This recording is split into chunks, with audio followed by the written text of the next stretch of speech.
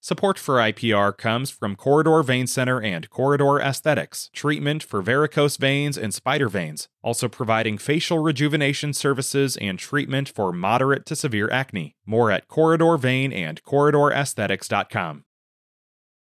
Forgiveness is a concept that often takes on religious overtones, but the ability to forgive, to practice forgiveness, is something that can be taught regardless of a person's belief system. Forgiveness can be big or small, but even in small things, forgiveness can have a powerful effect on mental health, physical health, and happiness.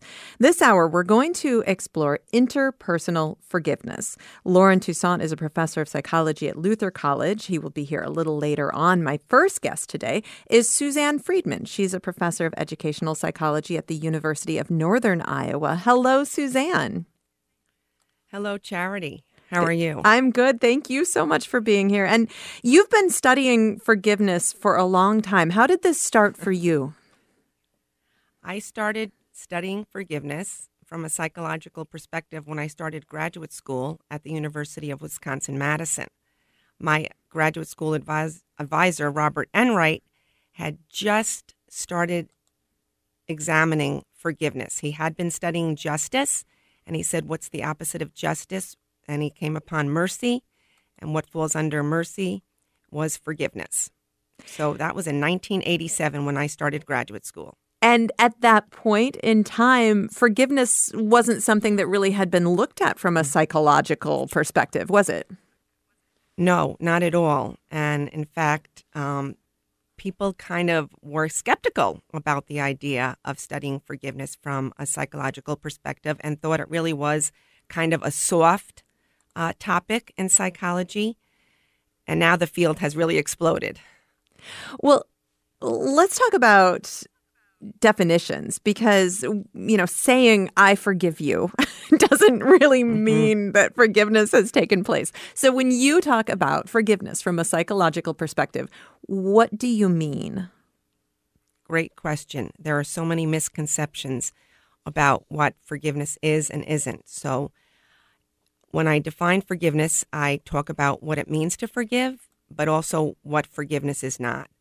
So I use two different definitions, and I like to talk about a simple definition when we talk about forgiveness. It really involves a decrease in negative thoughts, feelings, and behaviors towards the offender, a person who hurt you, and perhaps over time, a gradual increase in positive thoughts, feelings, and sometimes behaviors towards the offender. However, one thing that forgiveness is often confused with is reconciliation. People think that forgiveness is automatically linked to remaining in the relationship, staying in the relationship, and then they think that forgiveness is dangerous and can lead to further hurt. So we make a distinction between forgiveness and reconciliation. Forgiveness can lead to reconciliation, but it doesn't have to. Another thing I like to talk about, sorry. No, go ahead. Go you on. have a question? Okay. I'm a runner, so I go out running and I feel better. If I'm angry, I could feel better by running. But forgiveness is more than a self-help strategy. When we forgive, we really do take the perspective of the offender into consideration. We rediscover the humanity of the person who hurt us. According to Smedes, Lewis Smedes wrote a wonderful book about forgiveness. We surrender our right to get even, which means that we give up revenge. It's normal to have fantasies of revenge after we've been hurt, especially if we've been deeply hurt. But when we forgive, we give up that right to get even. And like I said before, we revise our feelings towards the person when we forgive. Forgiveness also includes feeling angry. And this is another misconception. People don't recognize the role of anger in the forgiveness process. So before one can forgive, they need to get angry about how they were deeply hurt. And when I talk about forgiveness, I'm talking about forgiveness in the context of deep, personal, and unfair hurt. So not minor instances like, please excuse me for being 5 minutes late, or please excuse me for stepping on your toe. I'm talking about forgiveness for really deep hurts. I think about these scenes that sometimes make national news. I remember watching a trial of this was it was a hate crime that had been committed in Charleston, South Carolina, and Mm-hmm. the after the sentencing, one of the women who lost a family member stood up and said to the man who perpetrated this terrible crime, she said, "I forgive you." And again, this made national news because it was such a powerful moment. But I found myself asking in that moment, can that be true? Can that be possible? Mm-hmm. And what does that mean? And I feel like in that moment, I mentioned that forgiveness can take on religious overtones. And I know that the woman who forgave that man was deeply religious. So I'd love to talk about looking at forgiveness from a psychological perspective, but how we sort of disentangle that from this spiritual idea. Great example. I think that woman, because of her religion and religious background, knows she will get to a place of forgiveness, wants to forgive. Forgiveness is a value for her, a belief, a goal. I find it hard to believe, like you, that she was actually forgiving in that moment. I would say she'd probably be in a state of shock, disbelief. But forgiveness is important to her, and she believes in it. And I would say she might not have felt it at that moment. I mean, when we think of other examples of forgiveness like that, the Amish forgive. I can't think of the name of the movie, but when the Nickel Mines, Pennsylvania shooting, when the Amish school children were shot, the Amish went to the offender's wife. The offender had shot himself too, and told her that they forgave him the day of. I think before bringing up the concept of forgiveness to people, you need to allow them to deal with their immediate emotions. It's difficult to forgive right after one has been hurt. There's a lot of feelings that need to be expressed. I think that woman wanted to forgive, and that's why she said it. And maybe it was beginning that journey. Yes, exactly. But we have a 20-unit model I learned in graduate school, or helped develop in graduate school. And when I worked with incest survivors for my dissertation, the average time it took an incest survivor to forgive was 14.3 months. Now, it won't take that long for everybody to forgive, but, when you think of incest, it's one of the deepest hurts a person can experience. It's also one of those hurts that a lot of us would call unforgivable, just like murder, just like a hate crime. There are so many things that's how we categorize them, as unforgivable, because it's so difficult to imagine forgiving someone for perpetrating that kind of hurt.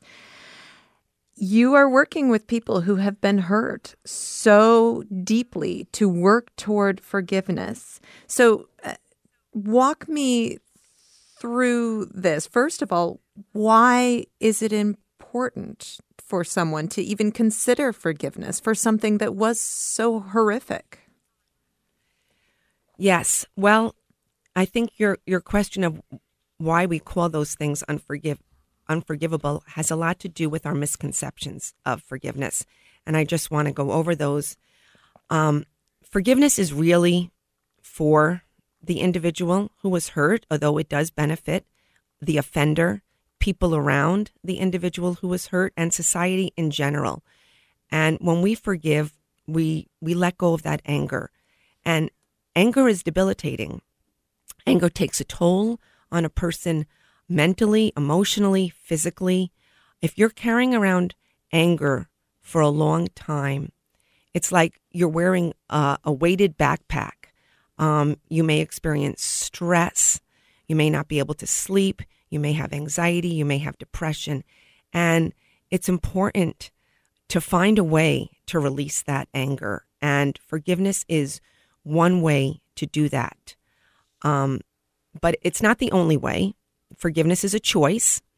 I don't want anyone to feel that they are forced to forgive or they have to forgive.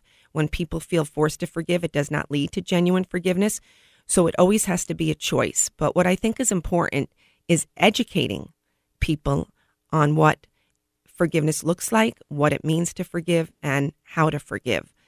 So in terms of what forgiveness is not and why people think that certain acts are unforgivable, is that people confuse forgiveness with excusing or condoning or saying what happened was okay.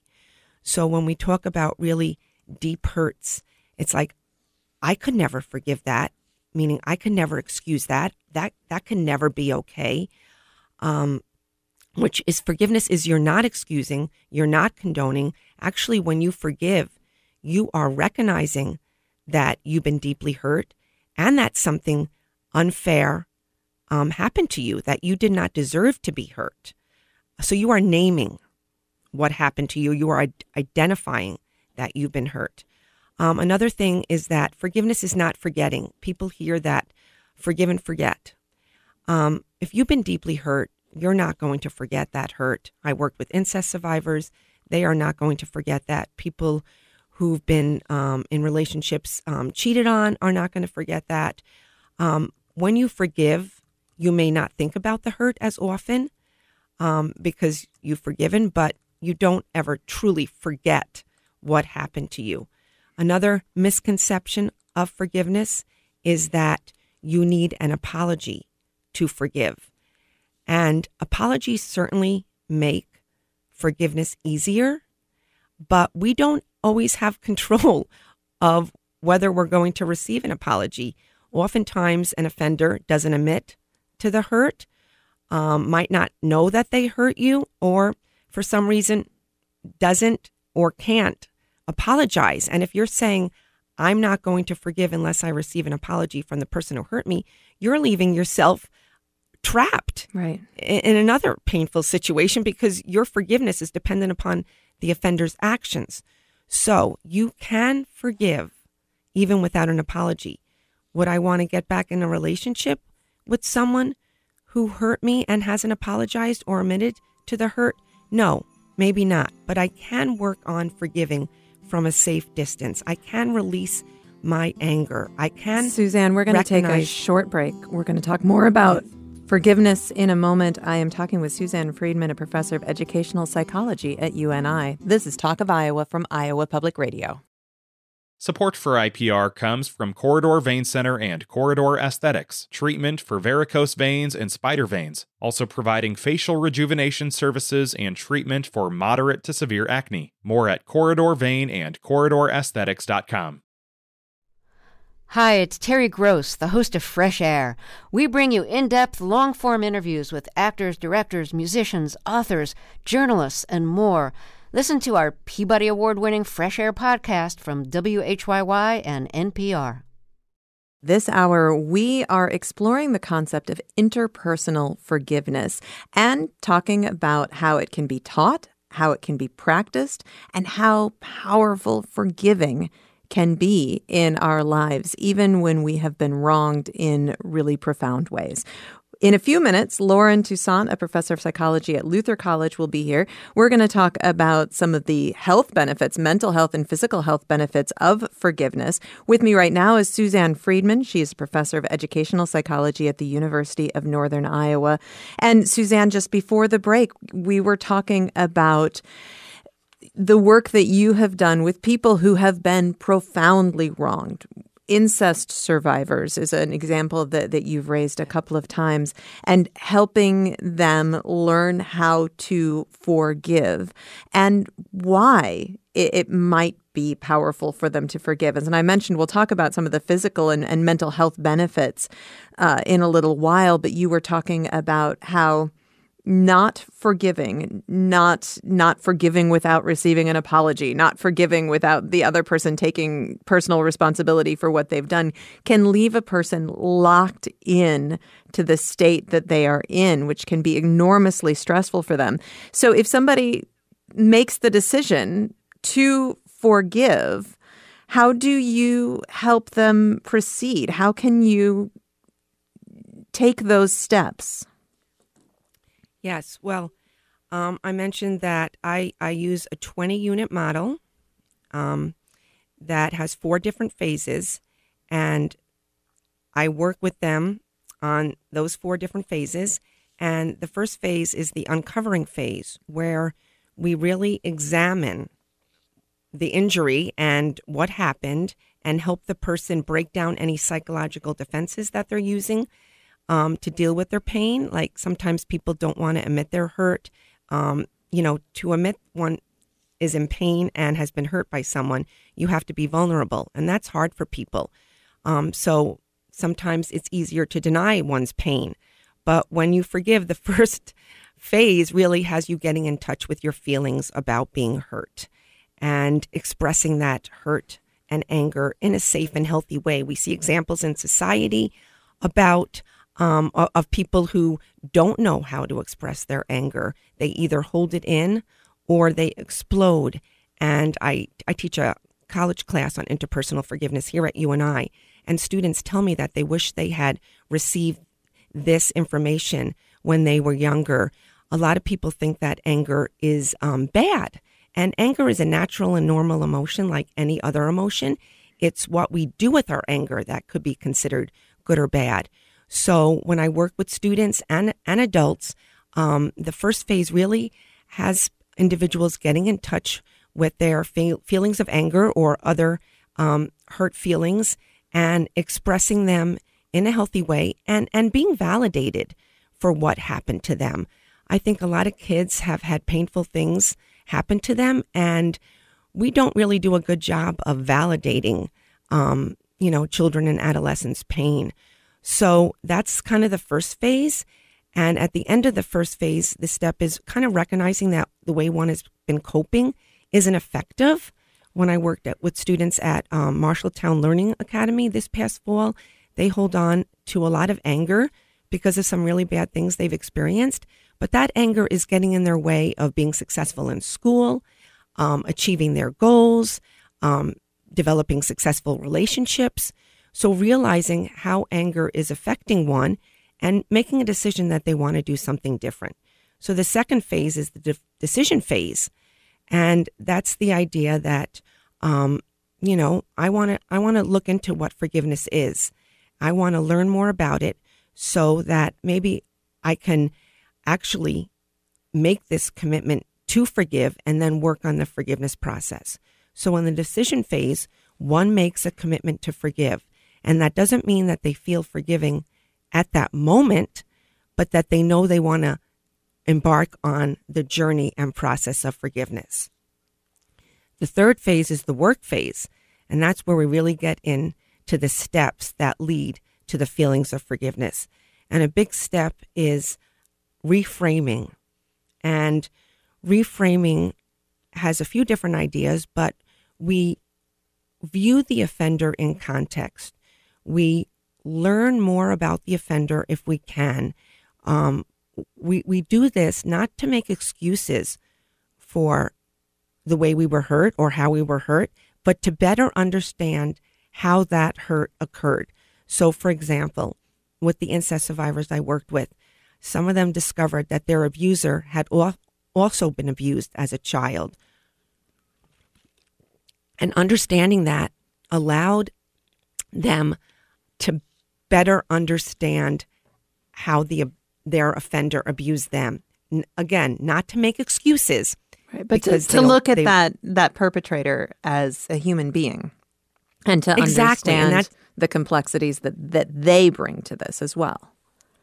And that's the other part of reframing, is we recognize that the humanity in the offender, that we are all human beings and all human beings have this idea of inherent worth just because they exist as a human being, not based on their actions, but based on who they are. And all human beings make mistakes. We're all imperfect. Some mistakes definitely are deeper than others, but that's part of being a human being. And this reframing, this view of a way of expanding our view of the offender leads to feelings of empathy and compassion, which are also part of the work phase. And Another unit in this phase is the acceptance and absorption of pain. So when we are working on forgiving, we say that we're going to accept and deal with the pain that we've experienced rather than pass it on to anybody else, rather than take out our pain on other people. In families where abuse has occurred, there's often intergenerational cycles of abuse, but the person who is working on forgiveness says, I'm dealing with my pain so I won't hurt anybody else. So that's this acceptance of the pain one has experienced, and it's an important part of forgiving. And the last phase is the deepening phase, where we realize that we may have needed forgiveness from other people in the past because of our hurtful actions toward them. The idea that we're not alone, finding meaning for self and others in the suffering and in the forgiveness process, and maybe realizing that we have a new purpose in life because of the injury. And then as a result of working through all these units, we experience a decrease in negative affect and thoughts towards the person and behavior. And perhaps, like I said, over time, we may begin to feel more positively towards them, think more positive thoughts. Maybe we engage in a relationship with the offender. Maybe we don't. Maybe we wish them well. Maybe we hope that they can change their hurtful behavior. That can be considered forgiveness. What do you see in individuals that have gone through this process and embraced this process? How do you see the forgiveness changing them? Because we're really talking about the power of forgiveness for the forgiver. Exactly. I think they feel so free that they don't have to hold on to this anger anymore, that they can let it go. And it doesn't mean that they're excusing or condoning what has happened to them. They also feel free that if anger, that they can express their anger, that they don't have to hold it in.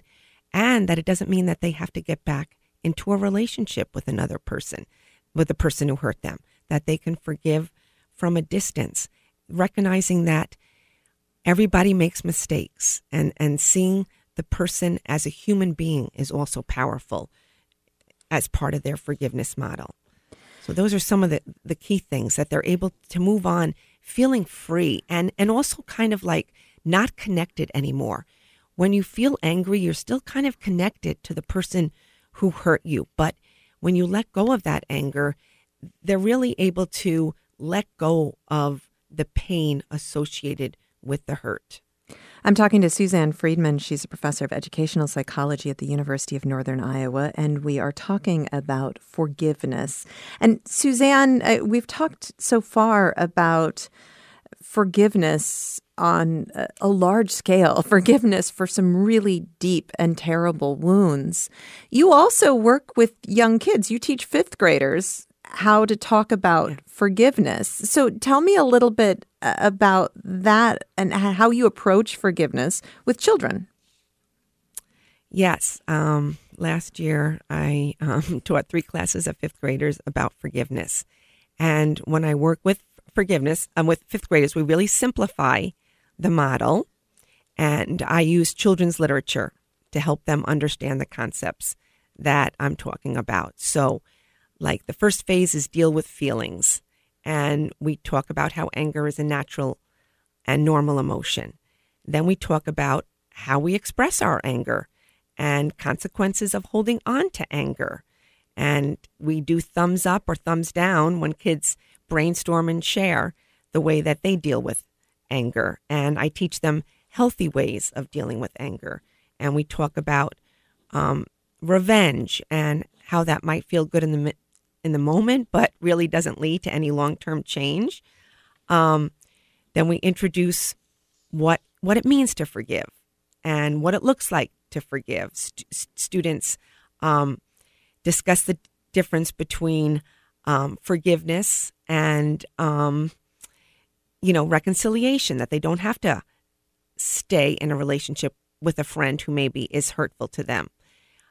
We talk about how Forgiveness and justice can both occur. That's something I didn't mention before, and people often have misconceptions about it. But some people think that if they personally forgive, that justice can't take place. So if a student's being bullied, we make sure to let the student know that the bully, the student can tell the teacher that they're being bullied. The bully can experience consequences, but the student can personally forgive.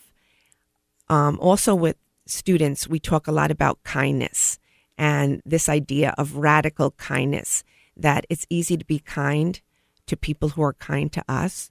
But when we practice forgiveness, we are showing kindness even to someone who isn't kind to us. And we spend a lot of time talking about we don't always know why people are hurtful, and showing kindness to them may help them change their behavior from being unkind to being kind. And we read a book, Spaghetti in a Hot Dog Bun.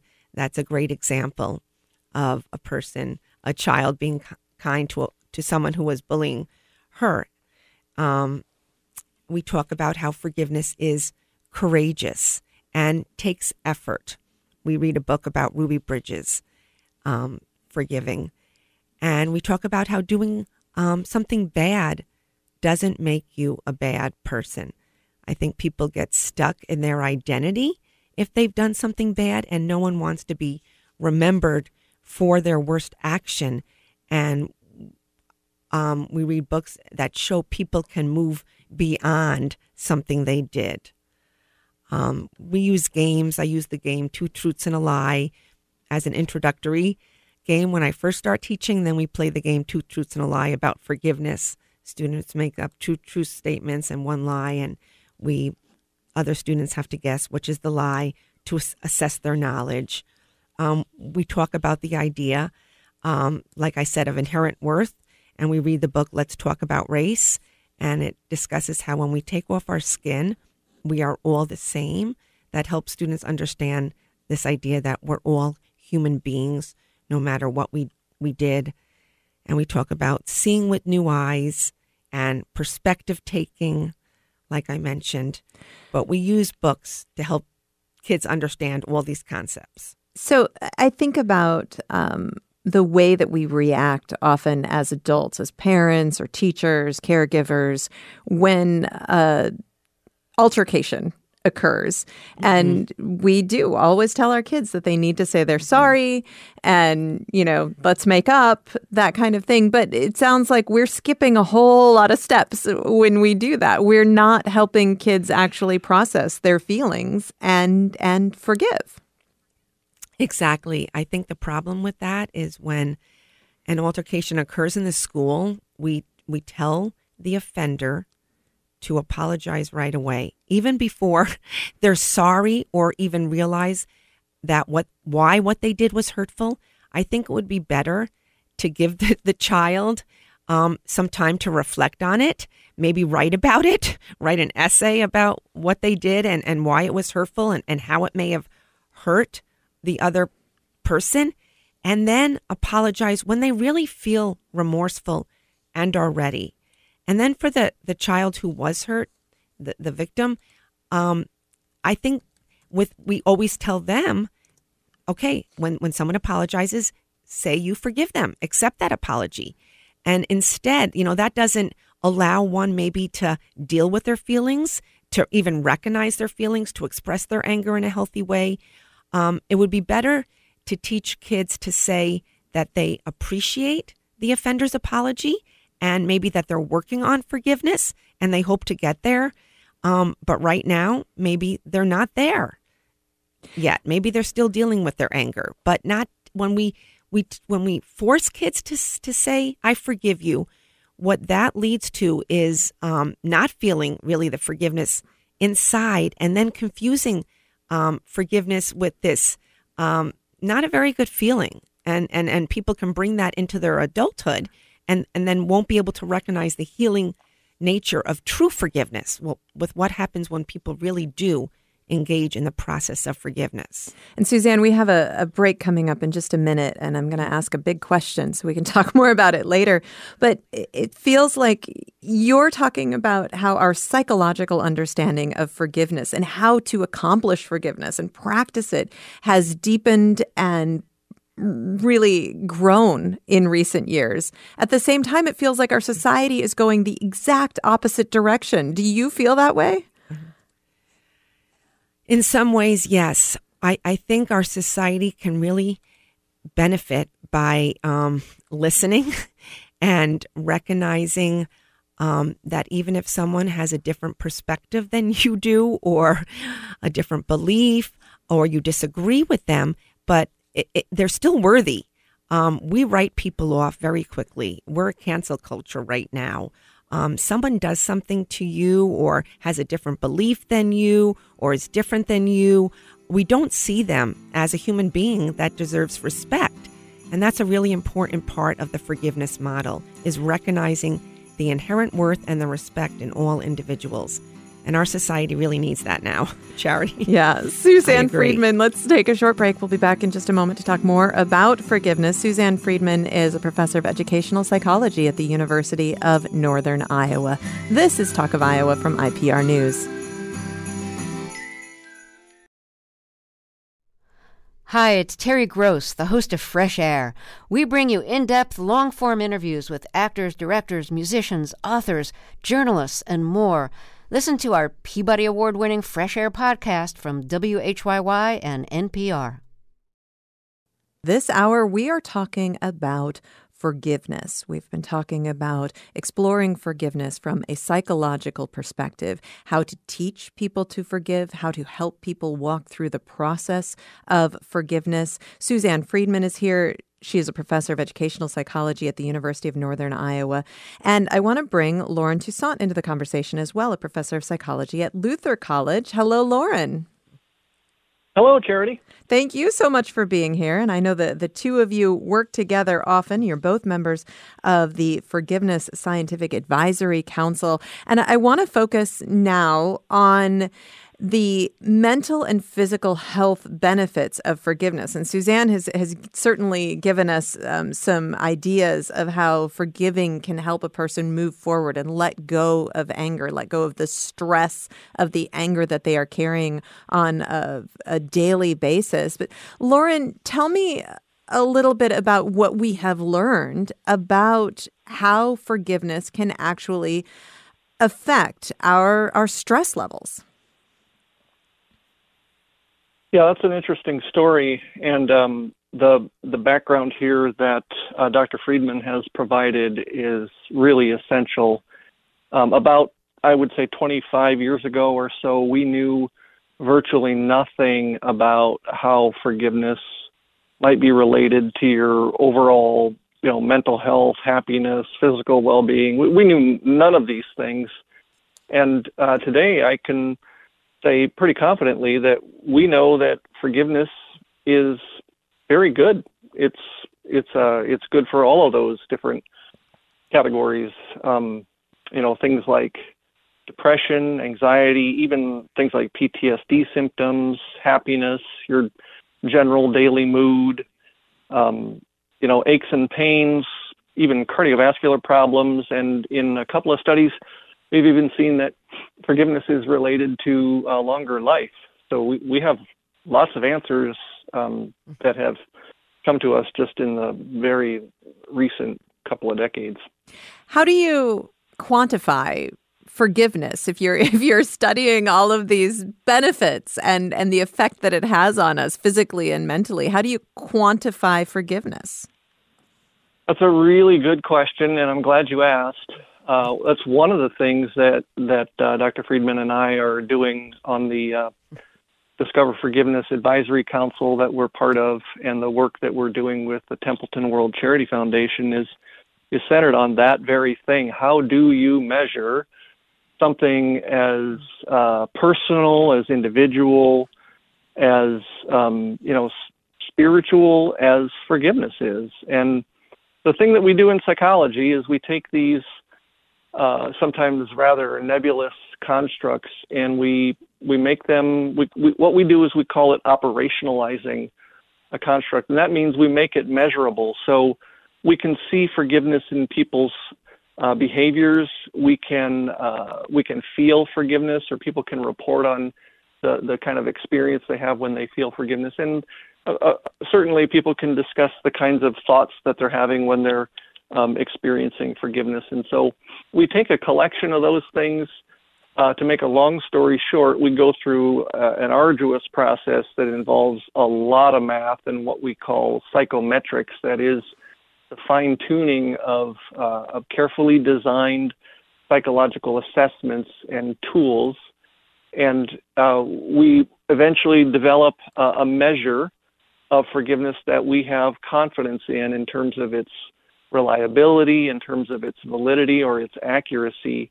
And then we use those tools to examine the effects of interventions like what Dr. Friedman has talked about with the kinds of work that she's done. We also use those tools in the kind of work that I've done more of, which is looking at associations between forgiveness and mental and physical health outcomes, sometimes through correlational studies, sometimes through experimental work. And you mentioned that there are all of these physical benefits. I think that probably is a little bit difficult sometimes for people to wrap their minds around. I mean, we know that being angry can make us feel bad, but it's actually harming us physically, Lauren? Yeah, absolutely.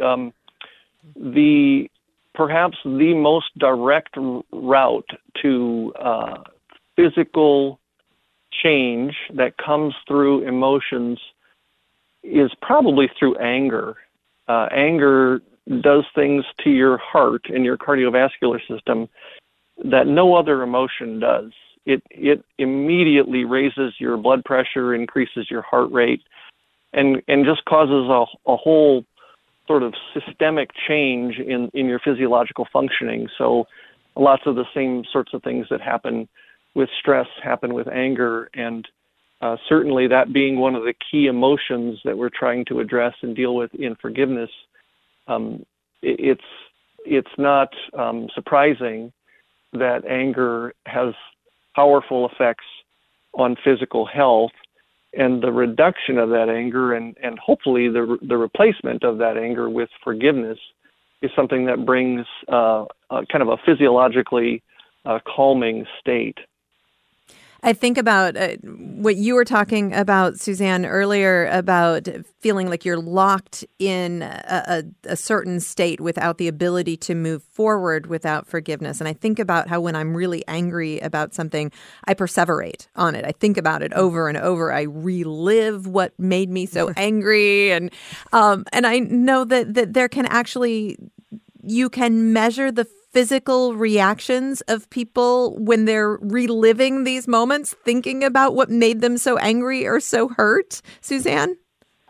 Yeah, exactly. Yes. And you could see how their blood pressure has, is high when they're reliving these experiences, how their heart rate is higher. And, it's normal to have that anger and perseverate about it when, immediately following. But if we're talking, years later, months later, depending on the injury, like Lauren said, that really takes a toll on one's heart physically and, emotionally.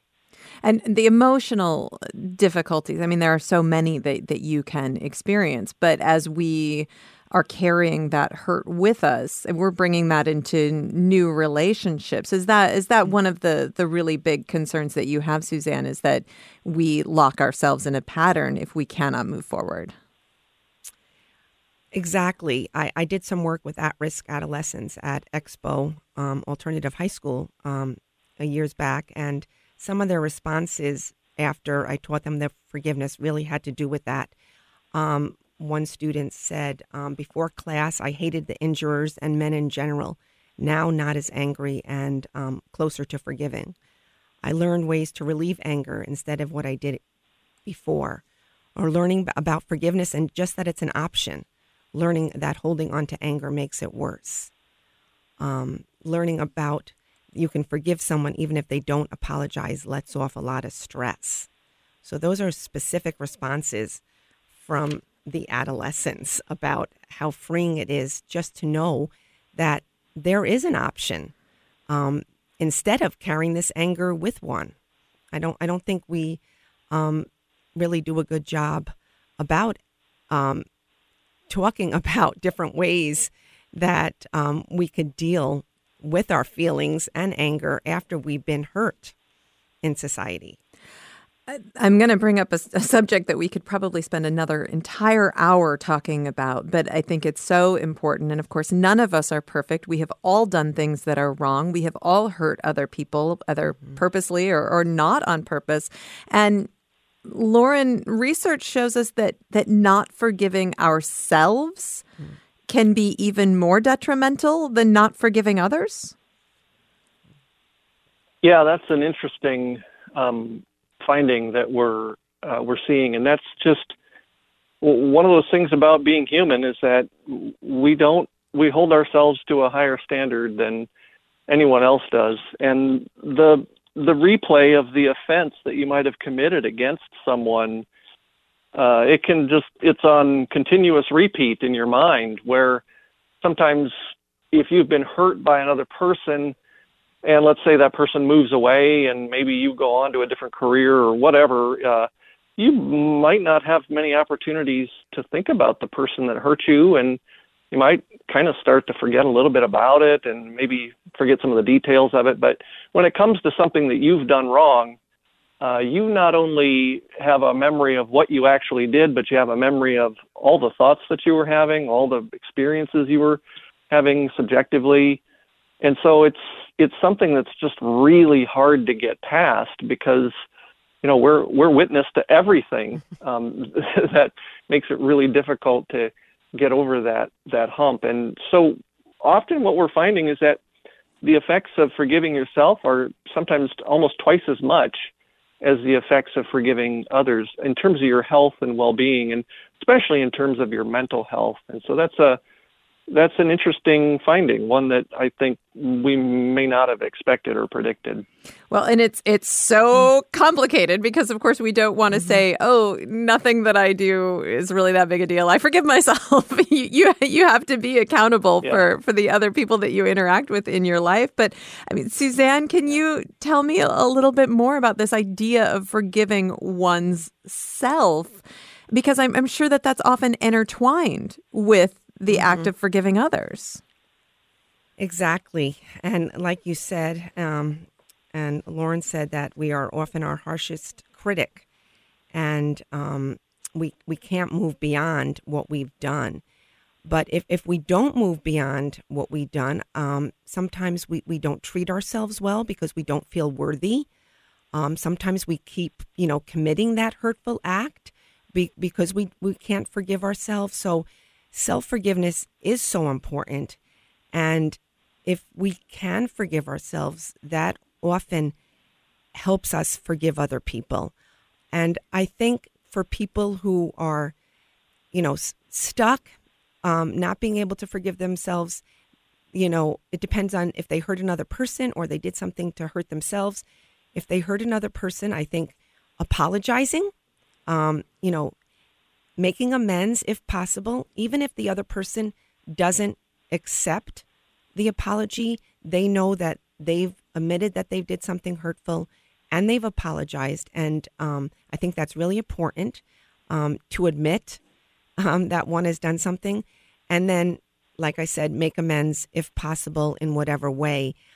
We have a hard time in society of this idea that we all make mistakes. And I think if we can do a better job of recognizing that and then welcoming people back into the fold, even after they've made a mistake, even if someone has engaged in something hurtful, like a student with bullying, if we only see them in the eyes as a bully, if we don't forgive them, they're not going to be able to, forgive themselves. We have to help individuals realize that they can make mistakes and move on past their mistakes. And I think individuals would be better at self-forgiveness if we recognize that fact as a society. I think about this often, again, with this kind of cultural moment that we're living in, where anything that someone has said or done in the past can make them unforgivable in the public eye, that we don't think about the opportunity or the possibility of learning and growth with an individual or with ourselves. I mean, Suzanne, is that part of the equation that we're missing? Yes. And oftentimes it's because I think we focus on punishment and consequences rather than helping individuals learn and develop and recognize that our role in helping individuals move beyond the hurtful behavior. So if it's just about canceling and punishment, we do view the person in one way, and we don't recognize that they can move beyond that. But if we see that we can help individuals change, and people do go through phases, and there is a reason sometimes for people hurtful behavior, looking at it in context, trying to understand it better, helping them with making apologies, that's an expected part after they've recognized they've done something hurtful. I think our society would be more gentle and forgiving if we have that view of people. We only not have just. Sorry, I was just going to say we Go only on. have a moment left. Lauren, it sounds like you have something you want to add to that. No, I was just going to say, I think it's really about growth on both sides, that when other people have hurt us, we have to trust that they're trying to grow and improve themselves and become fullest version of themselves. Same thing's true when we hurt others. You have to believe that you're growing and developing, and you're going to do better in the future. And so it centers around growth. That's a key. With only a minute left, I'm sure you both have great advice on this, but Lauren, I'll let you answer. I'm sure that there are a lot of people listening right now who are thinking, I need to move forward with forgiving someone or for something that I've held on to, a grudge that I have carried. Lauren, what kind of steps do you think an individual should take when they start that journey? Yeah, I think the most important thing is to be empathetic and compassionate, both with others and with yourself. And starting with a moment of prayer, if you're a spiritual or a religious person, or taking some time to meditate on it, really setting an intention and deciding that this is something you want to do. That's really an important first step. Lauren Toussaint, thank you so much for talking with me today. Thank you, Charity. Lauren Toussaint is a professor of psychology at Luther College. Suzanne Friedman, thank you so much for your time and your expertise today. Oh, my pleasure, Charity. Thank you for having me on to share information about forgiveness. Suzanne Friedman is a professor of educational psychology at the University of Northern Iowa. We have been talking this hour about interpersonal forgiveness and the power of forgiveness for someone who can practice that level of forgiveness. Talk of Iowa is a production of IPR. Our producers are Danny Gear, Caitlin Troutman, and Samantha McIntosh. We had production support today from Tony Daner. You never need to miss an episode of Talk of Iowa. You can subscribe to our podcast wherever you get your podcasts. Just search for Talk of Iowa. I'm Charity Nebbe. This is Talk of Iowa.